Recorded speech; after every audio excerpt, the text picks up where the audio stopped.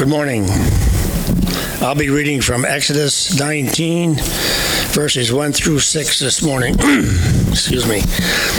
On the third new moon after the people of Israel had gone out of the land of Egypt, on that day they came into the wilderness of Sinai.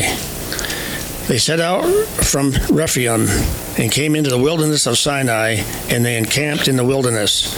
There Israel encamped before the mountain while Moses went up to God.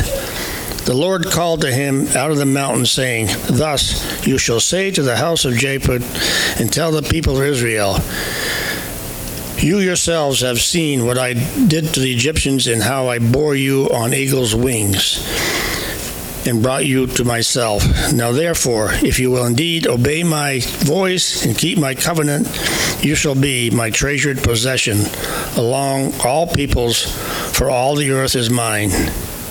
And you shall be to me a kingdom of priests and a holy nation.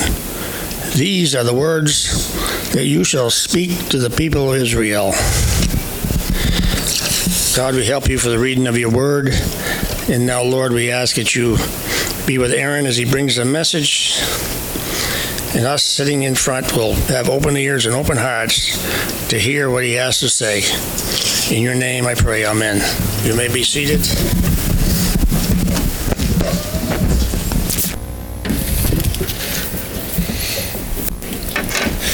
Good morning again. We are almost at the end of our study in the book of Proverbs, and today our topic, our sermon title is The Kingdom as Wisdom. If you didn't catch on in some of those songs, we have Christmas and summer to start off our time. And some of you have probably been waiting.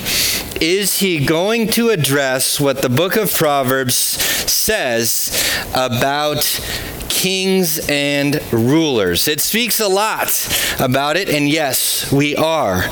But this is not going to be a partisan sermon. The book of Proverbs doesn't lean right or left, blue or red, and the book of Proverbs is no manual for a government and how it should be ran. And many have joked that there are three things that you never talk about at a family gathering, right? Religion, finances, and politics. But Proverbs doesn't shy away, and so when God's word leans into something, we will address what it has to say. And so today, politics will be touched on, but the emphasis is on a kingdom.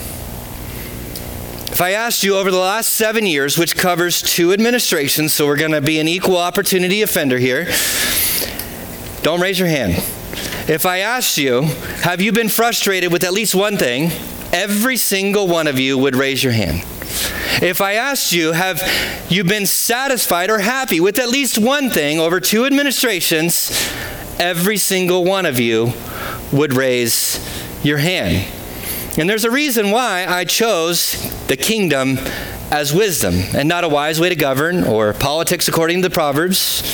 I use kingdom terminology because that's what Proverbs uses. That's what the Bible uses. The Bible talks about government, but the Bible talks most about a king and a kingdom. In the garden, as we've said, this Proverbs book is looking back to God was to be king. He had entrusted to Adam the ability and the command to rule. And wisdom considers God's kingdom and judges all else in light of that reality, not our experiences. The same goes with family and marriage, right? We talked about this. Not every family is perfect. Not every marriage is perfect. And we can all agree not every government or king is perfect. So let's consider the kingdom as wisdom. The kingdom of God as God would define it. His realm, his rule, and his reign. God's rule is everywhere. Abraham Kuyper is a Dutch theologian. He actually ended up being the prime minister of the Netherlands. So he knows a little bit about theology and ruling. He said this: "There is not a square inch in the whole domain of our human existence over which Christ, who is sovereign over all, does not cry, 'Mine.'" We must consider kingdom of God in light of his realm, which includes everything. God's rule or his right to govern is established by the very fact that he is God. He created it, he owns it, he sustains it. Psalm 103:19 says, "The Lord has established his throne in the heavens, and his kingdom rules over all." And even right now, Jesus is reigning. He's exalted. He sits at the Father's right hand, ruling and reigning, and his reign refers to how he governs all things, exercising proper judgment with perfect righteousness. All right, so all that said, we're going to have a family discussion. The kingdom of God is wisdom. But let's pray.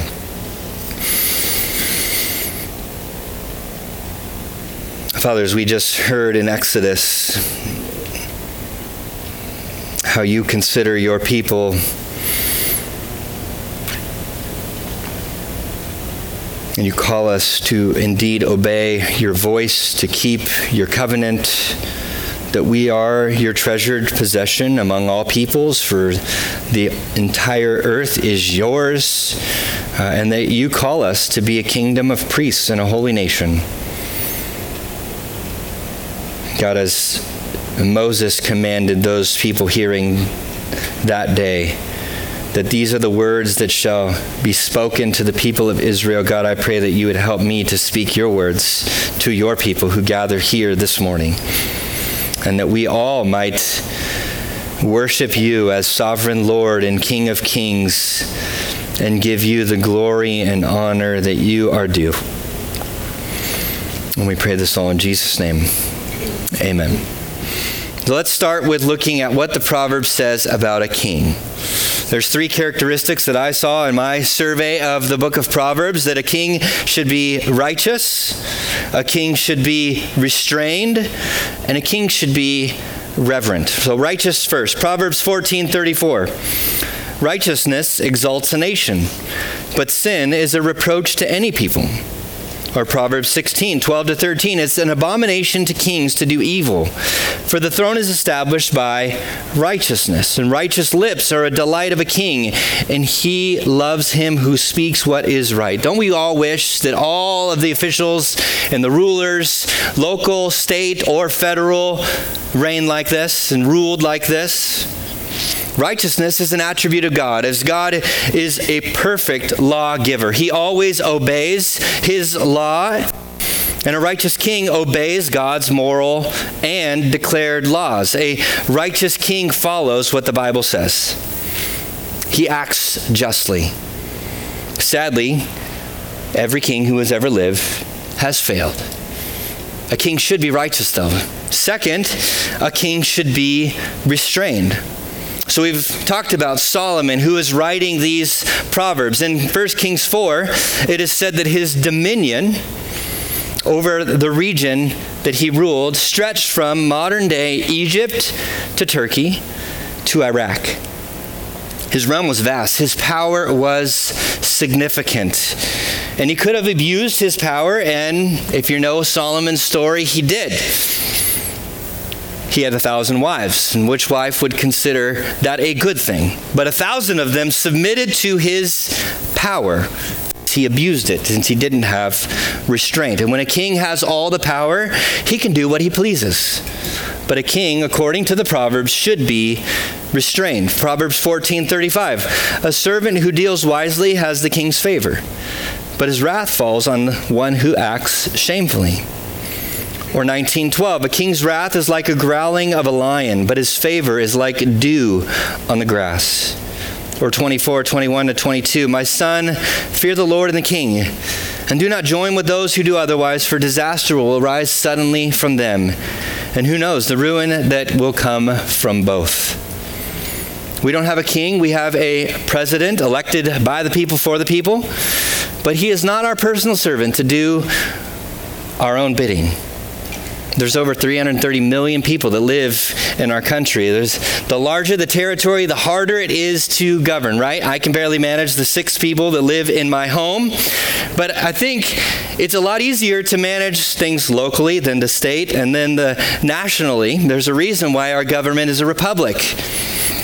There's a reason why I think New England did a good job of establishing the local authority being in a town. That's where we have, and God's people can have the most significant influence. And we all acknowledge that every president, right, is and has been a sinner. Some love them, some hate them. Just look at the biographies. Even Lincoln and Washington have their detractors. What we forget, though, is that our Constitution, it conceals the restraint a king must have. We take that for granted, right? The Constitution protects the people, and so we think, oh, they're not in control, or they are in control. They just can't do what they want to do. The Constitution says they can't, even though they try. And so if you consider, or if you criticize a totalitarian government, or you try to overthrow it, you might disappear. Your plane might get shot out of the sky. When Kristen and I first met, we were on a missions trip to Thailand and Burma, Myanmar. And there was a woman who had rose to influence in the country. Her name was Aung San Suu Kyi. She was trying to help serve her people, the Burmese people, and she was not going after it with guns and bombs or anything like that. She was doing it peaceably to overthrow and subvert the military dictatorship that ruled and controlled this country. When we were visiting, this was 20 years ago, tourists could only visit 7 towns or cities in the entire country. She won a Nobel Prize, and the government did have restraint because the entire world was watching what was taking place, and so they put her on house arrest. But when we visited, we were told by the missionaries that we were visiting and serving that we are not even to mention her name in public or even in private, because there could have been bugs in the telephones in our hotel that we were staying in. We had to call her the lady, because if you're familiar with totalitarian governments like North Korea or Russia or China or Iran, the governments don't have restraint. They can do whatever they want. When kings don't have restraint, they do. Monarchs have absolute authority, but a righteous king is restrained. Proverbs simply says, a king who sits on the throne of judgment winnows all evils with his eye, in Proverbs 20, verse 8. Proverbs helped Paul to say words like this in Romans 13, for rulers are not a terror to good conduct, but to bad. Would you have no fear of the one who is in authority? Then do what is good, and you will receive his approval. For he is God's servant for your good. But if you do wrong, be afraid, for he does not bear the sword in vain. For he, speaking of the ruler, is a servant of God, an avenger who carries out God's wrath on the wrongdoer. We want rulers to restrain evil, don't we? When farm stands are robbed locally, right? We want justice. We want it to stop. Many questioned the riots a couple years ago. Motivated by racism, which is sin, the authorities excused one law violation for another, okay? It's like, it just didn't make sense to any of us, right? Righteousness and justice are mixed with restraint. And parents, you know this, right? There's different degrees of consequence. Some consequences are natural, and others, they're more intentional, right? Even our justice system has degrees of consequences. Law students might correct me, but even Vermont has different levels of consequence for someone who dies, right? First-degree murder is an intentional murder. Gets 35 years to life. Second-degree murder is maybe a crime of passion. Gets 20 years to life. Manslaughter, like accidental death, is a $3,000 fine or 1 to 15 years. Kings and rulers, according to Proverbs, should be righteous and restrained, but restrain doesn't mean unrighteous. Sin must be punished to restrain evil. Rulers should be righteous and restrained. The key reason, though, they aren't is our third point. They aren't reverent. Kings should be reverent. Proverbs 24:21 again, my son, fear the Lord and the king. The king himself should be fearing the Lord as well. And Solomon, the king, is telling his son, or those who are reading, to fear the Lord and be reverent. In Proverbs 28:15-16, like a roaring lion or a charging bear is a wicked ruler over a poor people. A ruler who lacks understanding is a cruel oppressor, but he who hates unjust gain will prolong his days. Power and money are the things that oftentimes will overthrow one government over another, but Proverbs calls leaders to be servants. Kings should not be in it for themselves. Well, reverence will preserve everyone, both the kings and the subjects underneath them. And I think our Constitution is a miracle where a people would voluntarily regulate itself and submit to another higher authority. We take our laws and our government documents for granted, I think, often. If we're honest, if we had a perfectly righteous and restrained and reverent ruler, we'd probably want him or her to stay on that throne in the White House for a long, long time. And it's no surprise that many just want to give up and be apathetic, right? They'll just fail us again. But we must remember, a ruler is a window to a greater ruler. Like a father points to a heavenly father, or a husband points to our bridegroom, Christ. A ruler is to be a window to see a perfect ruler, our true king.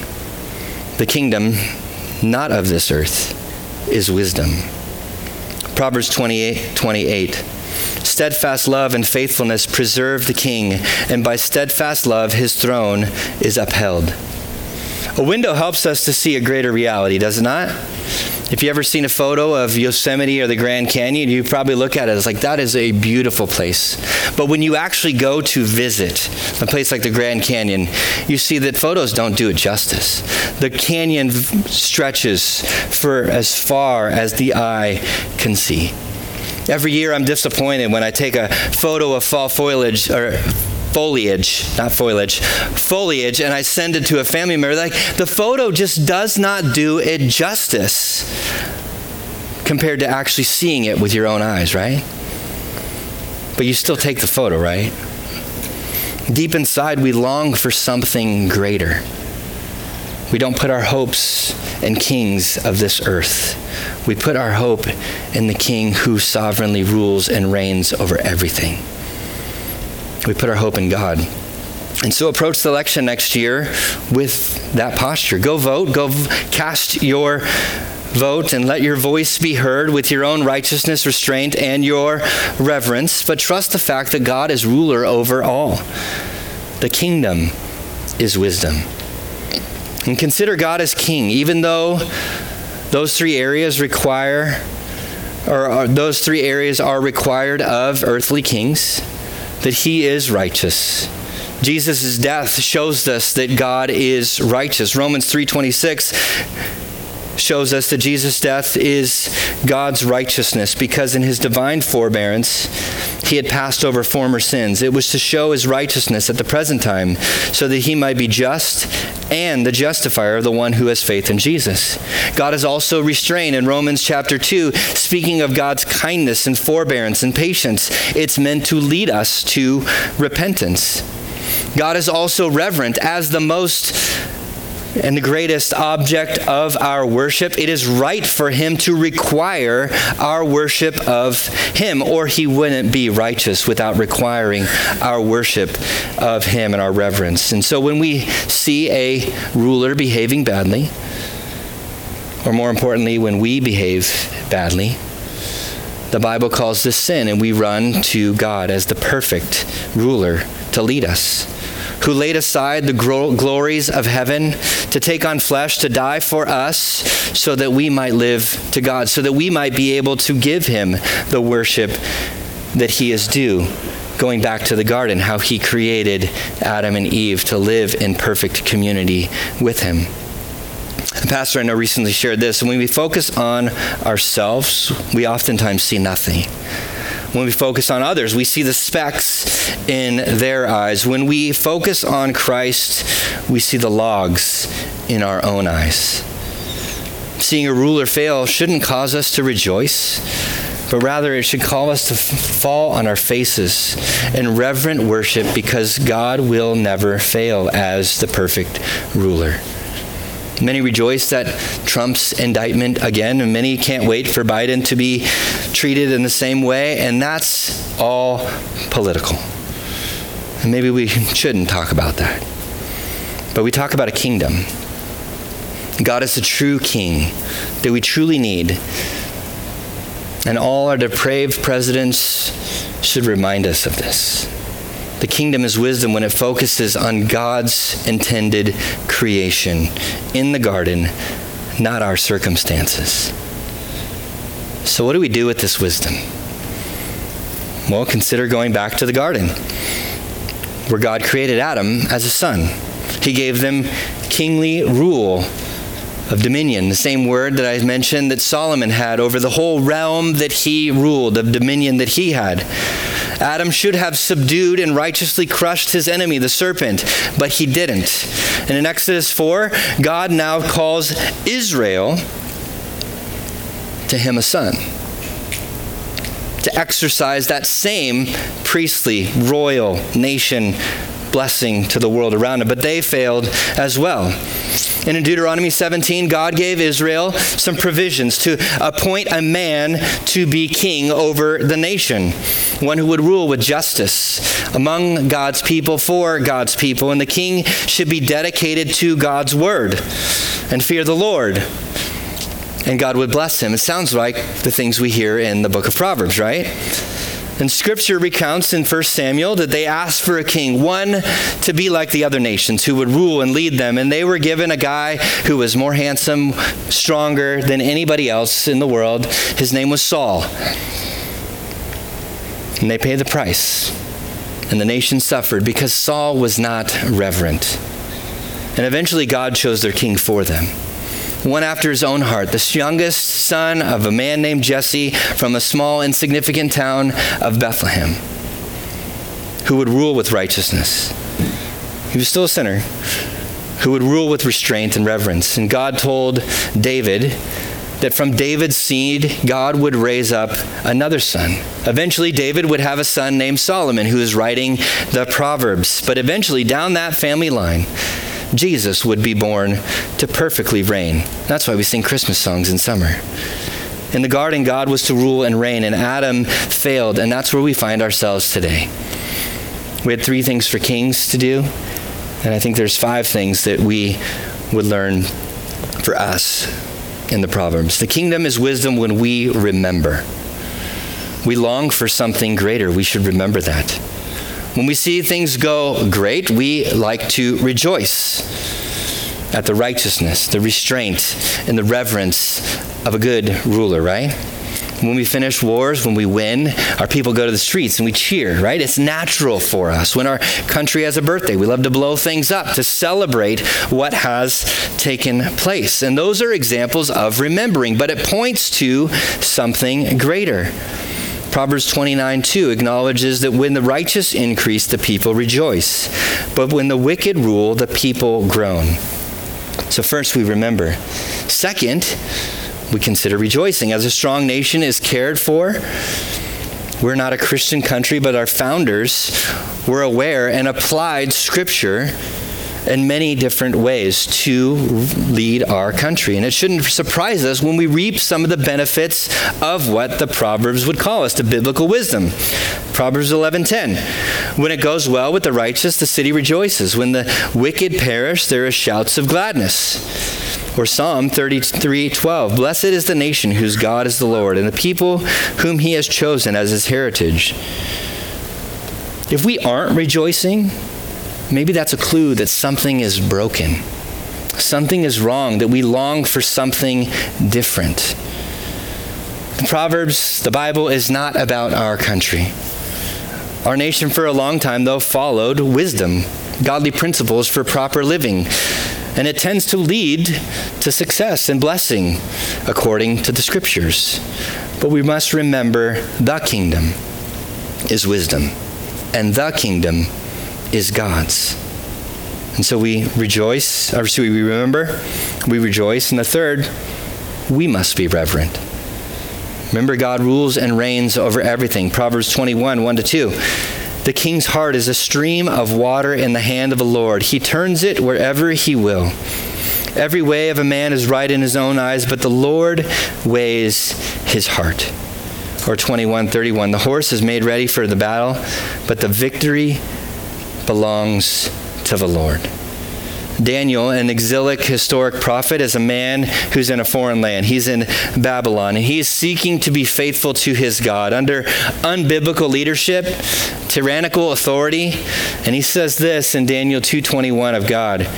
He, speaking of God, changes times and seasons. He removes kings and sets up kings. He gives wisdom to the wise, and he acknowledges to those who have understanding. Whether we like our president, our former president, or whoever will be in the office in another year or so, God is ruling and reigning at all times. And it's wise to remember this. The proper understanding of the kingdom of God is wisdom.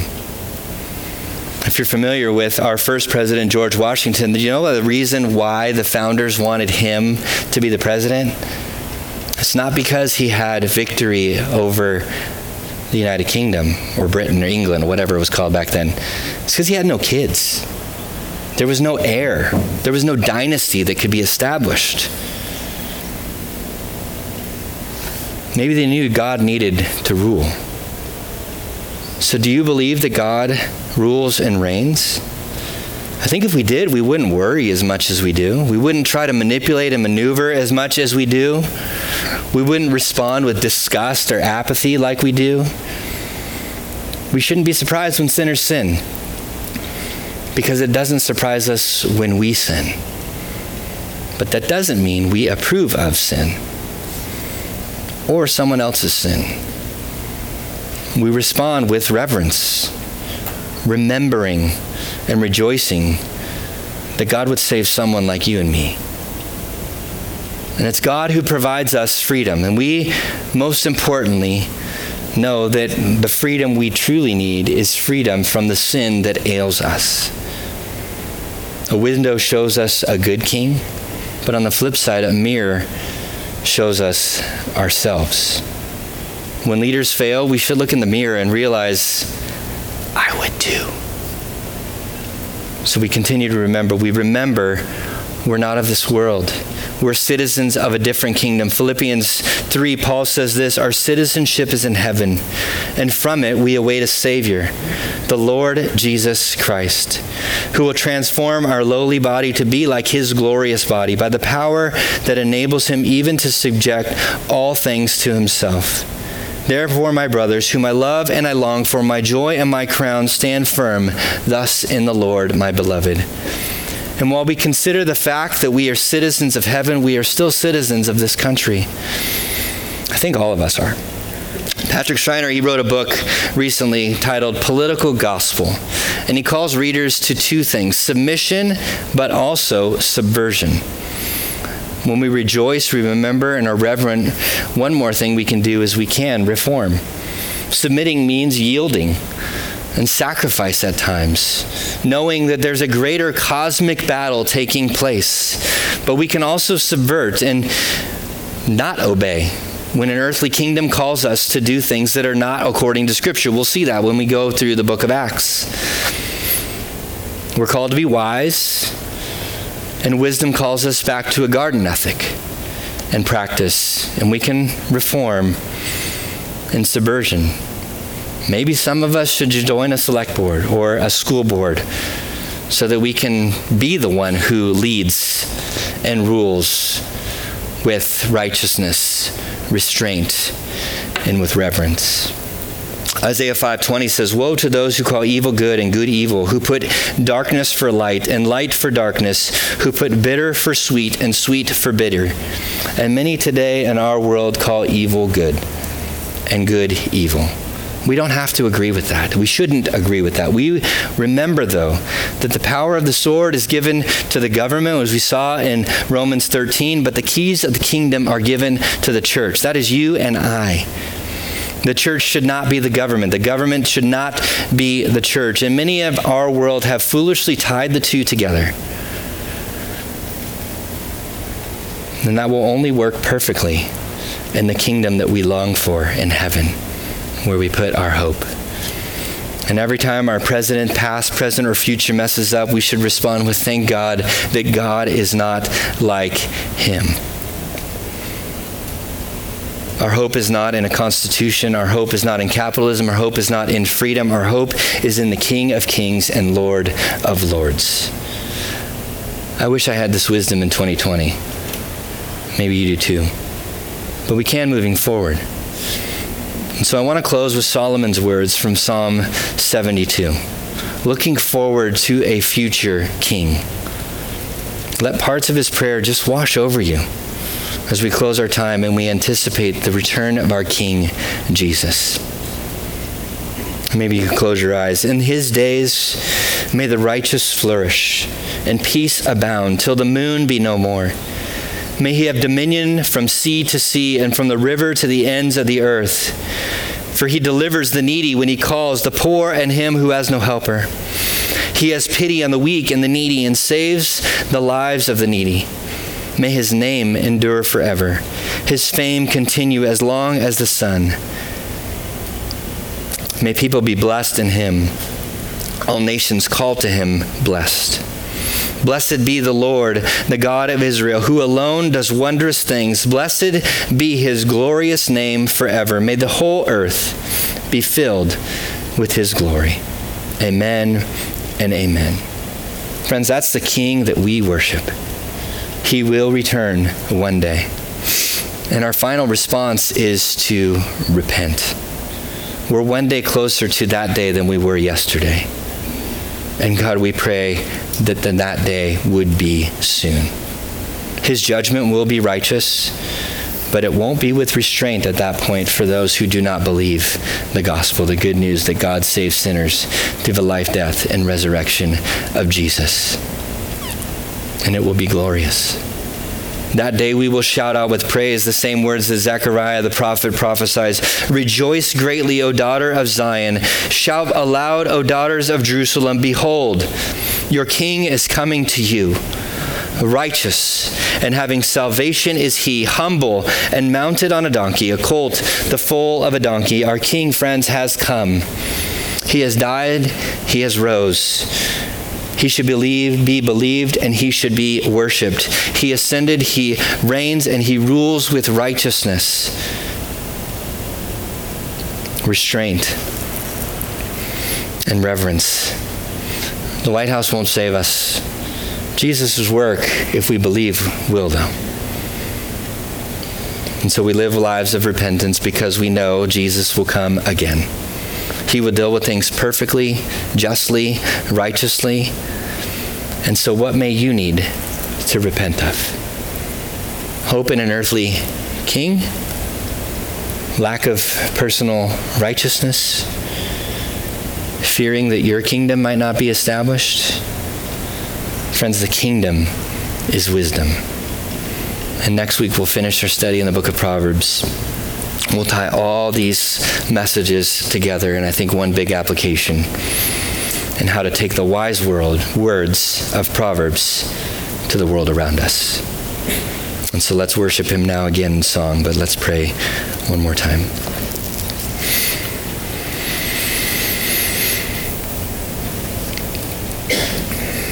Father, forgive us for the ways in which we have not been wise.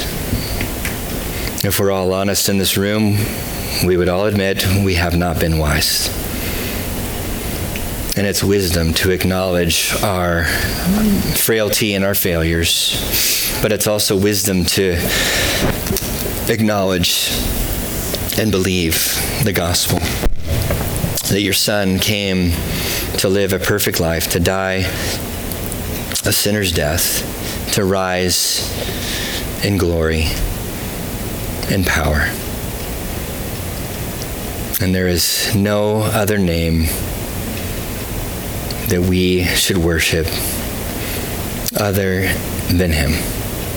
And so, God, we ask that you would help us to do that for your glory and for our joy.